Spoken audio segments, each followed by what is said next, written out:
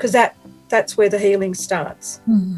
Let's just get it out there. Let's just open it up. Let's not pour the salt in. Let's let things heal. And that's what I think real reconciliation is. Welcome to Season 3 of the Surrender Podcast. I'm Craig Petty. And I'm Charlene De Los Santos.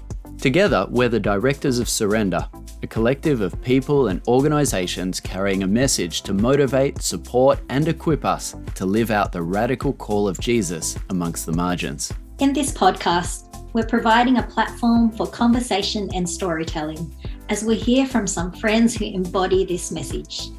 While we might not always agree with everything we hear from one another, what we desperately want to do is create a space to listen and to learn and to find Jesus in the centre of it all. Today's episode is part 2 of our conversation with Auntie Shirley Kongu and Auntie Sue Hodges, General Manager and Engagement Officer in the amazing Aboriginal and Torres Strait Islander team with the Salvation Army Australia. We explore what reconciliation is, the role of Jesus the Redeemer in that, and also things like the application of their cultural competency framework. You both have been doing such an amazing job, and it sounds so huge trying to embed these practices all from the top to the bottom. It's a lot of work there, and that's for sure. But you know what excites me and people in our team is that we don't just feel like we've just been an add-on, that we're just tacked on there, and the organisation can just tick the box and go, you know what, we've got an Aboriginal union, and how good is that? You know what? We're in everything. We're just woven through the fabric of the Salvation Army, and that just makes you feel like valued. Absolutely. And we're only really at the beginning of it all. This is our first year into it. And, we have some really tough conversations sometimes, particularly in those working groups and, holding each other to account, but also the Salvation Army, because there's, sometimes external experts need to be brought in too, because there's only a certain amount knowledge that we hold or experience. So, we actually encourage them to engage external experts also at times. So for you personally, what does reconciliation look like for you? For me, I always find that, this is my own personal thing, it's not self-based. I always find it challenging, I think, with the word reconciliation, because I always think conciliation, because that's a better description of the journey Australia should be going on, because that's an act of bringing peace and harmony, where we know there's a lot of issues that have gone on, but we want to work towards peace and harmony within those particular areas where reconciliation already implies we had this relationship that broke down that we want reestablished. So I'm always challenged with that. The other person who challenges me, I think, in all of this is Uncle Ray Minicon. And when we've had discussions around reconciliation, because we had him as a guest speaker last year for National Reconciliation Week, and we were speaking about reconciliation, and he sort of put it as, well, okay, that's as it's defined by the world, more or less. And he said reconciliation, reconciliation, or the RAPs in particular, he said that's about helping white fellas of how they can reconcile with us, but there's nothing out there that's vice versa. And he always encouraged me to explore it a bit more around what the biblical perspective of reconciliation was. Constantly on this learning journey of unlearning and learning, because when we go back to that, we're focusing on God and what's in the Word, and reconciliation through redemption. We had this awesome team meeting the other day, where one of the staff members, so all of our team meetings, we have weekly team meetings, but we have, prayer and acknowledgement, and then someone gives a devotion. And he was talking about the redemption through reconciliation, and just sort of brought our team back to reconciliation through redemption. Like, who would have thought that? We know that, but our definition is based on what we know of the world about reconciliation, not in the biblical sense. And, because Jesus is the solution. yet we're not bringing him into the conversation when we're talking about reconciliation.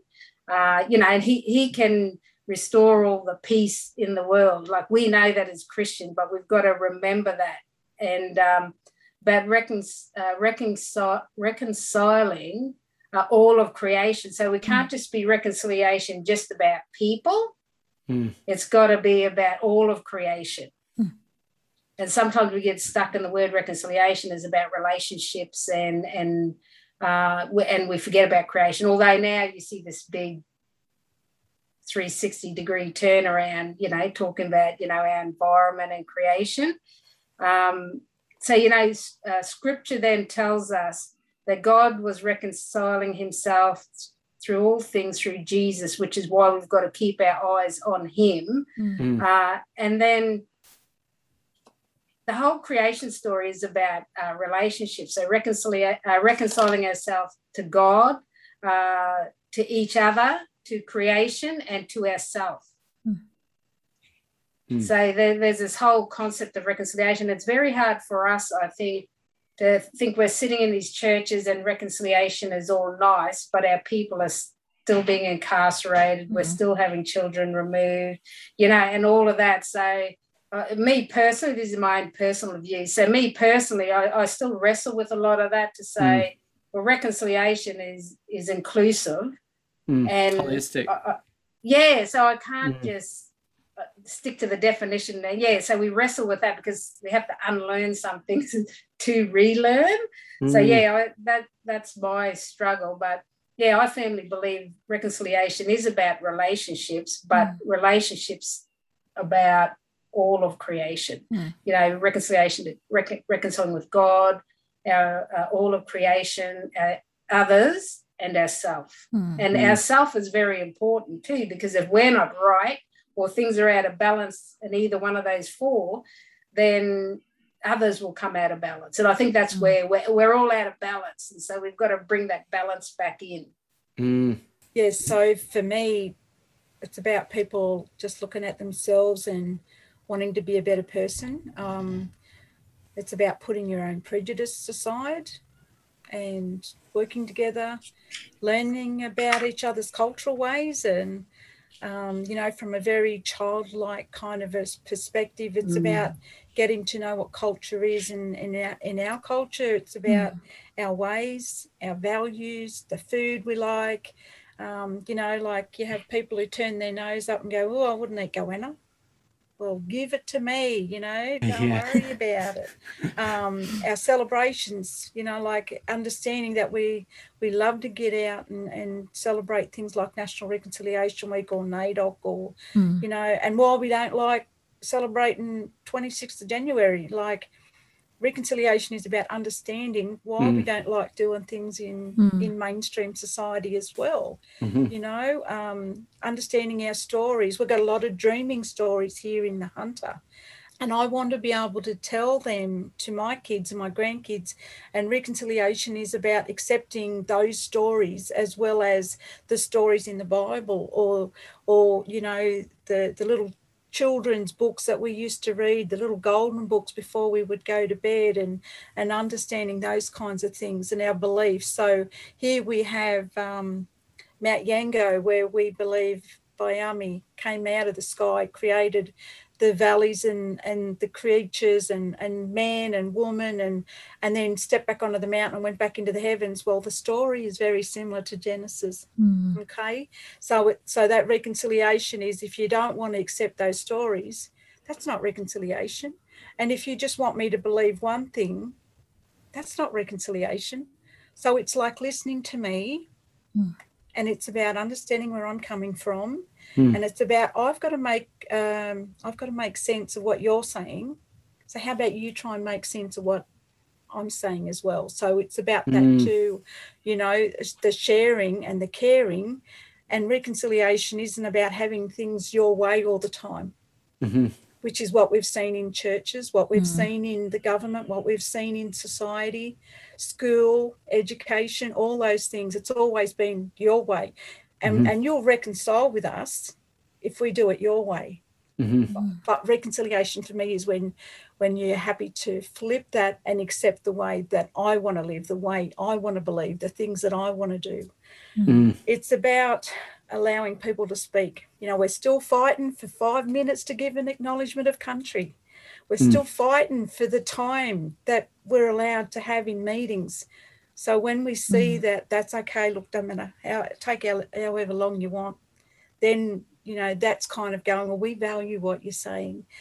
It's about being open and sharing. It's about acknowledging that we've been hurt. Because that's when you say, well, I'm sorry about that. And it's like in the Bible, it says, when it says repent, that says I'm not going to do it again, right? So don't hurt another person. Don't hurt another Indigenous person. If you say I'm sorry, don't take another kid away. Don't go and lock another kid up without, or adult up without due cause. You know, make sure you look at those things. It's about, reconciliation to me is about pulling off the Band-Aid. And the truth telling that's, you know, come this year through National Reconciliation Week and Reconciliation Week themes, because that's where the healing starts. Let's just get it out there. Let's just open it up. Let's not pour the salt in. Let's let things heal. And that's what I think real reconciliation is. So listening, understanding and relating before trying to fix something that may or may not be there. Yes, yeah, that's a great way of putting it. And there's a certain gender in society that when you talk about certain things, they want to go straight in and fix it.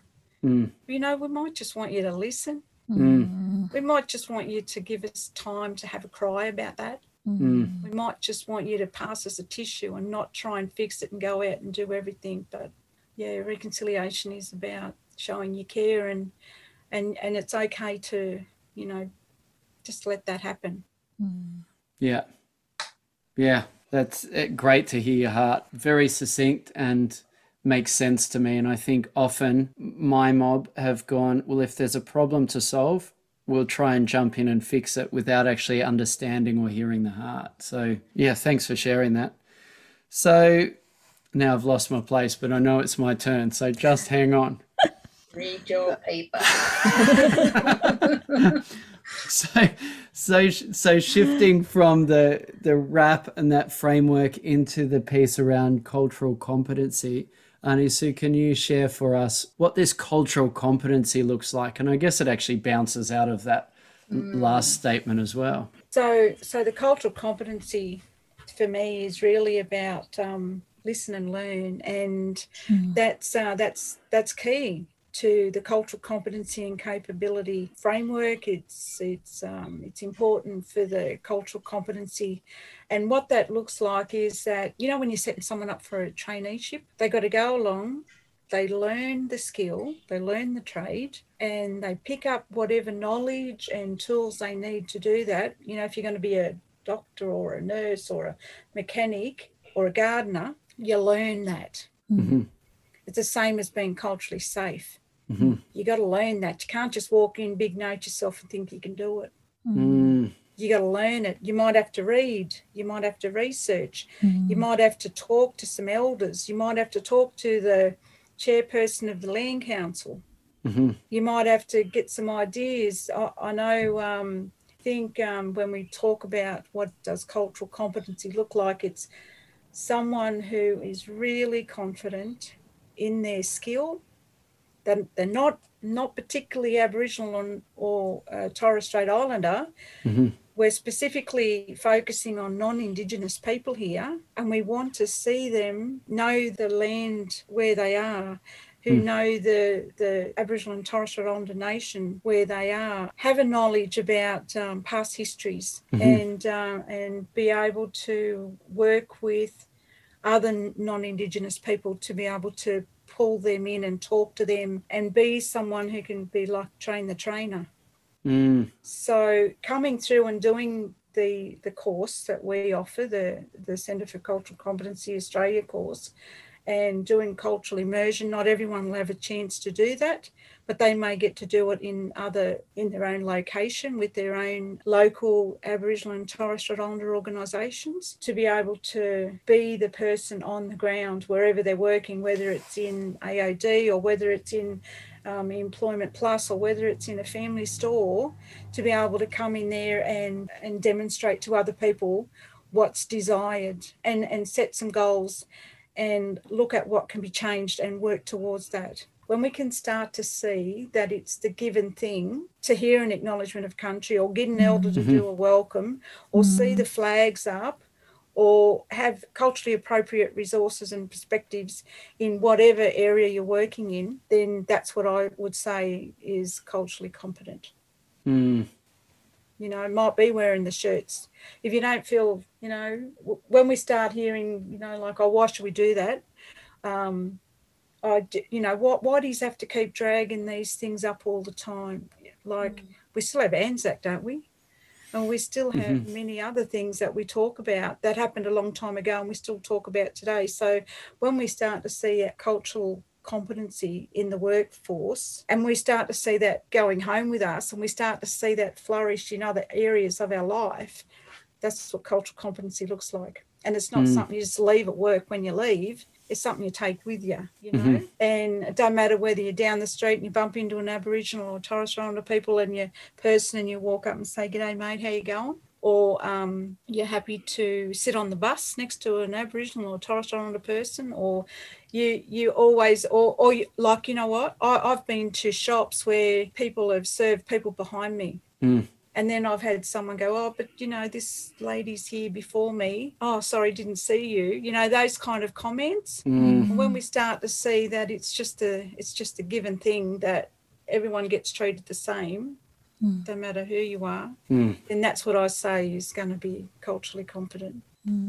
Yeah, I think just to sort of sum it up what Sue was talking about, because cultural competency is about skills, behaviour and attitude. So the whole framework itself is about changing skills, attitude and behaviours. And then hopefully achieving that is having capable, confident and responsive frontline programs or churches is the other key things that we sort of use as our base when we were developing the framework itself, because it's predominantly non-Indigenous salvos out in the front line. That's why our main goal was to have confident, capable and responsive people in the front line, because the transformation doesn't necessarily happen at our level. The biggest transformation will happen in the front line. Through that. So, Auntie Shirley, you were mentioning earlier how there's been some difficult conversations as well throughout this process.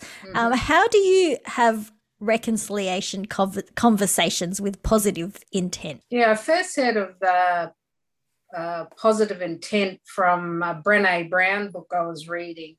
And the quote was explaining, it says, "I know my life is better when I work from the assumption that everyone is doing the best they can." And it was just challenging people, that anyone you came across, you know, if you have that positive intent, thinking like that, it changes your whole perspective. And so it moves us beyond the pushing and grinding on the same issues of people not wanting to do training or not wanting to create culturally safe places, and just taking the posture that people know what they know and they act accordingly. And so that sort of helps me take that posture of positive intent. But there's also an element of knowing what you know and acting accordingly, but also there's accountability that's tied into that. So with what we've provided through the RAP and through the framework, people know new information, or, you know, have new attitudes, behaviours and skills. So the accountability is in how you do that differently. Yeah, so our whole team prefers to work from a positive intent sort of framework, because, yeah, you do feel better if you're coming from thinking positively about people when we're engaging with them. And we always say to the new team members coming on board is we're like the coaches on the sideline, and salvos are at the start line. Some might be a bit further ahead, but our job is to coach them and then watch them run the race and cheer them on, because we want them to be winners. Yeah, that's huge. And, yes. So then I was talking about, the team member, Joshua, and he's new to our team. He only done his month review. So we have, like I was explaining earlier, a time of devotion every time we meet every week on a Friday. And he brought us this powerful message of the power of redemption being a part of our DNA as Jesus followers, and what our people have experienced since our lands were stolen can be redeemed. So we as Aboriginal and Torres Strait Islander people are to take our rightful place, acknowledging this is where God has placed us for a time such as this, and bring forth his redeeming powers and plan for this place of Australia where he placed our people on this land to continue to thrive and flourish. That's beautiful. So I guess what we want to talk a bit about is cultural safety and how the local church can move towards culturally safe spaces for Aboriginal and Torres Strait Islander people. So I guess we're now thinking of the people that are listening in and who are part of different Christian communities, churches, other organizations, and how we might learn from you and this huge work that you've undertaken. Where do we start? Yeah, I think Sue touched on it, a bit before when she was speaking. But the first thing we would say is, if you have Aboriginal and Torres Strait Islander people in your churches, ask them. Mm-hmm. For us, it's a sign of respect and recognition for them as First Nations people in their church. And if any other denominations ask us, that's the first thing we'll ask is, do you have Aboriginal and Torres Strait Islander people in your church? But if you ask, you have to stop, listen, then act. But don't ask the question if you're not prepared to respond and act. I personally have never gone to another denomination to do any ministry work without an invitation from an Aboriginal or Torres Strait Islander person from that particular denomination, and that's purely out of respect for them and the ministry they carry there. If I'm ever approached by another denomination, I always ask them if they have mob there and why they haven't approached them out of respect for them. And I would rather yarn with mob from another denomination and be welcomed by them in their place. And for me, it's a cultural respect thing that I don't make any assumption that there's no Indigenous people in other churches. So, yeah, I think for me, it's a really respectful thing that, particularly if you know other churches, like I know Uniting Church has a whole heap of Aboriginal and Torres Strait Islander, leaders and whatnot. So I would definitely go to that. If we were invited, we would accept, more likely than not. But it's just not making the assumption that there's not other Aboriginal or Torres Strait Islander people in other denominations. The other aspect of cultural safety is, like Sue was saying, there's visual aids like the flags, and they're free from your federal member right across Australia. Acknowledgement plaques or stickers, localised paintings, and it's always good to get localised paintings because different paintings have different meanings in different countries. And once again, that's just showing respect for that place. Do an acknowledgement of country before you start your service. And another sign for me is if there are other Aboriginal and Torres Strait Islander people there, that's a big sign for cultural safety when we see our mob there. You have an opportunity to do traditional namings for buildings, centres or programs, but always follow the appropriate consultation with the traditional owners to ensure that, number one, get their approval and just follow cultural protocol. Well, to finish off tonight, I've got just the 5 fast questions for you, just the things that stand out first up in your mind as I ask these questions. So fill in the blank. Surrendering to Jesus means? Being a rebel with a cause. Nice. How do you see? surrendering to Jesus means not fearing anything and knowing that you got God behind you and you can do all things through him. That's great. And what is your favourite meal, Auntie Shirley? Mine is Cup Murray food. Anything that's Cup Murray cooked underground, bring it on. Yum. So My good. favourite food would have to be damper and curry, I reckon. Damper and curry. Cold chicken curry. That's good. And what is a film you really love? Oh, look, I'm in love with this prison movie that's been released. It's called Healing, and it's where they got these prisoners on this wonderful journey of helping eagles who have been injured and healing them and getting them back into the nature. So that also heals them as well.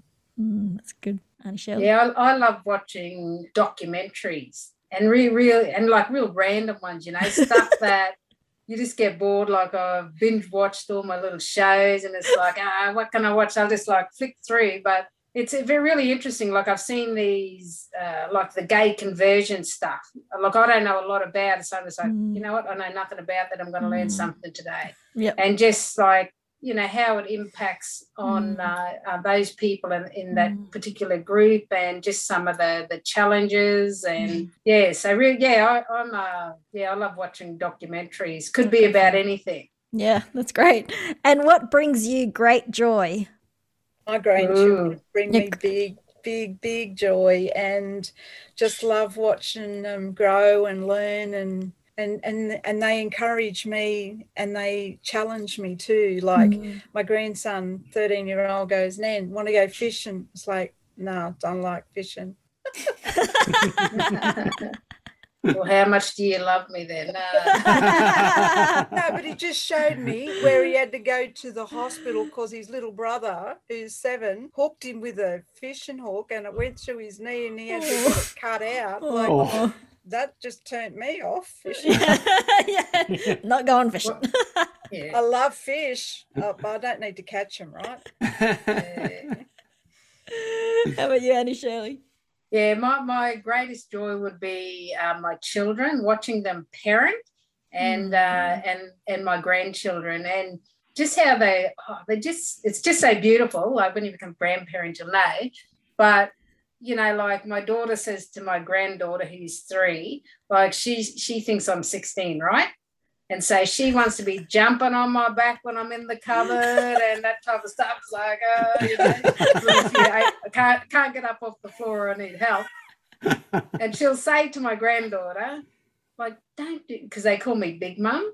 I said, don't do that, Big Mum's precious. And anyway, I say, my granddaughter, 3-year-old, I'm on the floor and she'll come up and she'll grab my face and she goes, "Oh, you're precious, eh, Big Mum?" So yeah, that brings me the greatest joy. Yeah, that's beautiful. Knowing that's going to be my legacy left after I'm well and truly gone is just great kids and beautiful grandchildren. That's beautiful. And finally, what's one lesson you wish you had learnt earlier in life? We've been around for a long time, I think I wished I had have learnt what a great life being a Christian is, and how much better it is, to have Christian friends and all that love and support that comes with that, because it certainly beat the life that I had when I was in the world, Yeah, I think for me, it was like I was a horrible teenager, terrible. And, I wish I was a bit more probably sensitive, to my parents in particular. I caused them a bit of grief. They're just like, oh, I wish it was like that when you was a teenager. But yeah, I think now knowing what I know now, because I'm an adult and because I'm a grandparent, I've been a parent, I wish I just would have been a bit more sensitive to what was going on for my parents and grandparents. And knowing historically, I wasn't concerned about history when I was growing up. I just wanted to get out and do what every teenager wanted to do. And I was saying, when I have kids, they're going to be able to go wherever they want. I'm worse than my mother and my father. We're nicknamed Congo Boot Camp. I didn't like it at the time, but now so we say to our kids, look, just take from us as parents what you absolutely loved, and then the rest just make it up as you go. That's great. Well, thank you so much, Auntie Sue and Auntie Shirley. You two are such a powerhouse. You are such a blessing to the Salvos, but also, to the wider church. And it's been such a pleasure to hear your journey, your stories, and your heart for your people and for the church as well. So thank you so much for your time with us today. Thanks for listening. This podcast is part of our Have You Heard series. What have you heard today? What have you noticed? What have you surrendered? Join us and take action at surrender.org.au.